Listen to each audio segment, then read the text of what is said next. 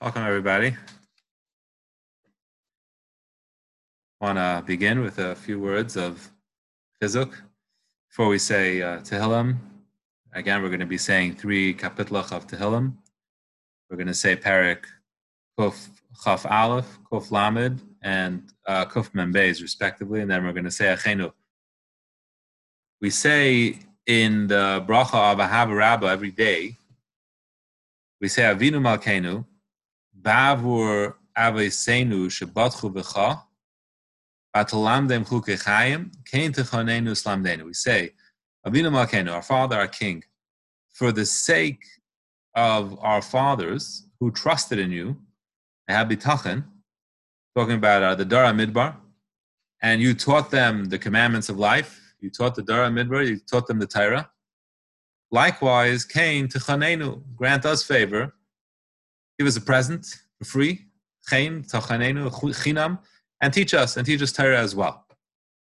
So this demonstrates to us an important aspect of Kabbalah Torah and of learning Torah, that bitachon, trust in Hashem, is a prerequisite to accepting the Torah. If we would like Hashem to teach us Torah, we need to trust Him. So much so that we aren't even reliant on our own bitachon and trust alone. We ask Hashem to remember the level of trust and bitachon that the generation of the Midbar had, and in that merit teach us Torah as well. Because of our fathers in the Midbar that trusted in you and you taught them Torah, teach us as well. Now, the people in the Midbar had what would be considered the gold standard of bitachon, right? The benchmark. They ventured into the desert, the wilderness. It was a desolate wasteland with millions of people, millions of children, and livestock and possessions with absolutely no method at all of feeding themselves or providing water or basic needs. And we all know, right, for a small family trip, for a couple of days, we load up on the food. If we're Jews, we load up on the food. And I would say it ends up being about 50% of our baggage, if not more. And this is coupled with the fact that many things are obtainable in your local supermarkets: bread, dry goods, drinks. So imagine if we would travel to camp out in the desert for a few days, if we would get such a mishigas, and the lack of water and proper provisions means starvation and death. So imagine what we would bring along with us then, right? A small truck. And if we're going with children and with babies and surrounded by millions of other people who also don't have anything, it's craziness. And the level of bitachon and trust that this required is really beyond our ability to comprehend. And this bitachon continued throughout the 40 years in the Midbar. At no point were they guaranteed water or food. The man fell every day, and they couldn't keep any. So there was no way that they were guaranteed for tomorrow. They had no way to provide for tomorrow. They lived every day with absolutely no idea what they would eat tomorrow, other than relying totally on HaKadosh Baruch Hu. The pasuk in Parshas Eikev describes the situation for the extreme test that it was. It says, "Vayancha vayarivecha," Hashem made us suffer, made us starve, and then He gave us the man to eat. Now, if we had the man to eat, why did we suffer and why did we starve? So a possible pshat is that we felt like we had no food, even though we had the man. And think about it. Look at what happened now during the coronavirus, right? Everybody had panicked. They had the fear of they won't be able to get something tomorrow. And then they started stocking up, right? When you worried that you won't be able to get something tomorrow, you feel like you have nothing. You feel like you don't even have what you do have. And you start stocking up irrationally. So even though they had the man, they felt like they didn't have any food. They couldn't provide for their family because they didn't have anything for tomorrow. Who knows what they would feed their family tomorrow?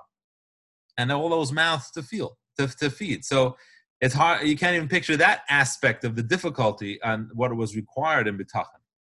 So this created a situation of bitachon and trust in Hashem that was never equaled in history. And it's constantly being referred to. And we refer back to it as an example for us and to remind HaKadosh Baruch Hu of that schus that we have. And this was the context that the Torah was given. And to understand the connection between Matan Torah, learning Torah, accepting the Torah, and bitachon, trust in Hashem, we can turn to a Rashi in the beginning of Shir Hashirim.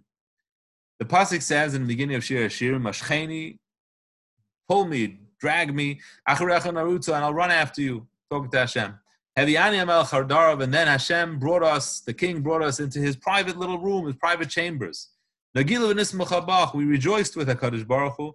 Nazkira dedacha miyayin, and now we can remember that love. It's was better than wine. Mesharim ha'avucha was a straightforward love. It was a straightforward connection to HaKadosh Baruch Hu. So Rashi explains this. Rashi says that Mashcheni, as soon as we heard from Moshe Rabbeinu that Hashem wants to make us his nation and have a connection with us on Har Sinai, we ran and we followed him, and we followed him into the Midbar. We didn't have any provisions. We didn't have any food. We had no way to support ourselves. We trusted. We trusted Moshe Rabbeinu. We trusted HaKadosh Baruch Hu. We didn't say, how could we possibly go into a wilderness with nothing? Millions of people. Hashem, because of that trust, brought us inside the Ananei HaKavod, which is Hashem's private little room.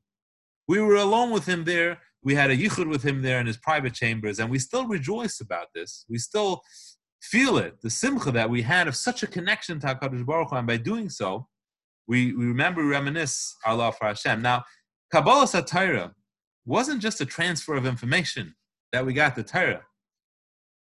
It was, and then, and it is now, it was a marriage between us and HaKadosh Baruch Hu, and it's compared to a marriage in Shir Hashirim and in other places. It was a relationship, because for us to have God's wisdom in our heads, to have the Torah, which is Chachmas Aleikus, to be able to go into a human head, we have to have a connection with God. There's no other way it can go in. We have to become one with Hashem to a certain extent, and that required this relationship to culminate, to become a chuppah, a kedushin, a marriage between HaKadosh Baruch Hu and us. And every marriage, every relationship is predicated on trust. That's the olive base, right? That's the only way you can have any relationship.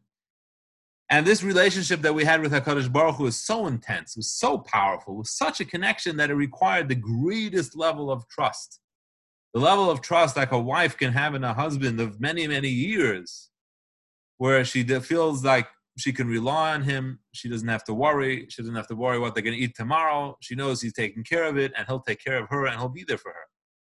And that's where bitachon is such an important prerequisite for Kabbalah Torah, because we need to have that kind of relationship with Hashem, that we can trust him and we can rely on him, and then we can connect with him, and then we can get the Torah, and then we can internalize the Torah, and it can become part of us. The original event of Matan Torah was truly a marriage, and every Shavuos it repeats itself. It's our anniversary, and we repeat it. And that's why it's a great preparation. In particular, these days we're being tested in our bitachon. And we mention it every day in Ava Rabbah. We talk about our need to have bitachon. So it's always a preparation for learning Torah. And in particular for Kabbalah Torah, it's something that we need to work on and strengthen our bitachon and our closeness, our reliance on HaKadosh Baruch Hu. And with that, we should be zeichet to have a true Kabbalah Torah.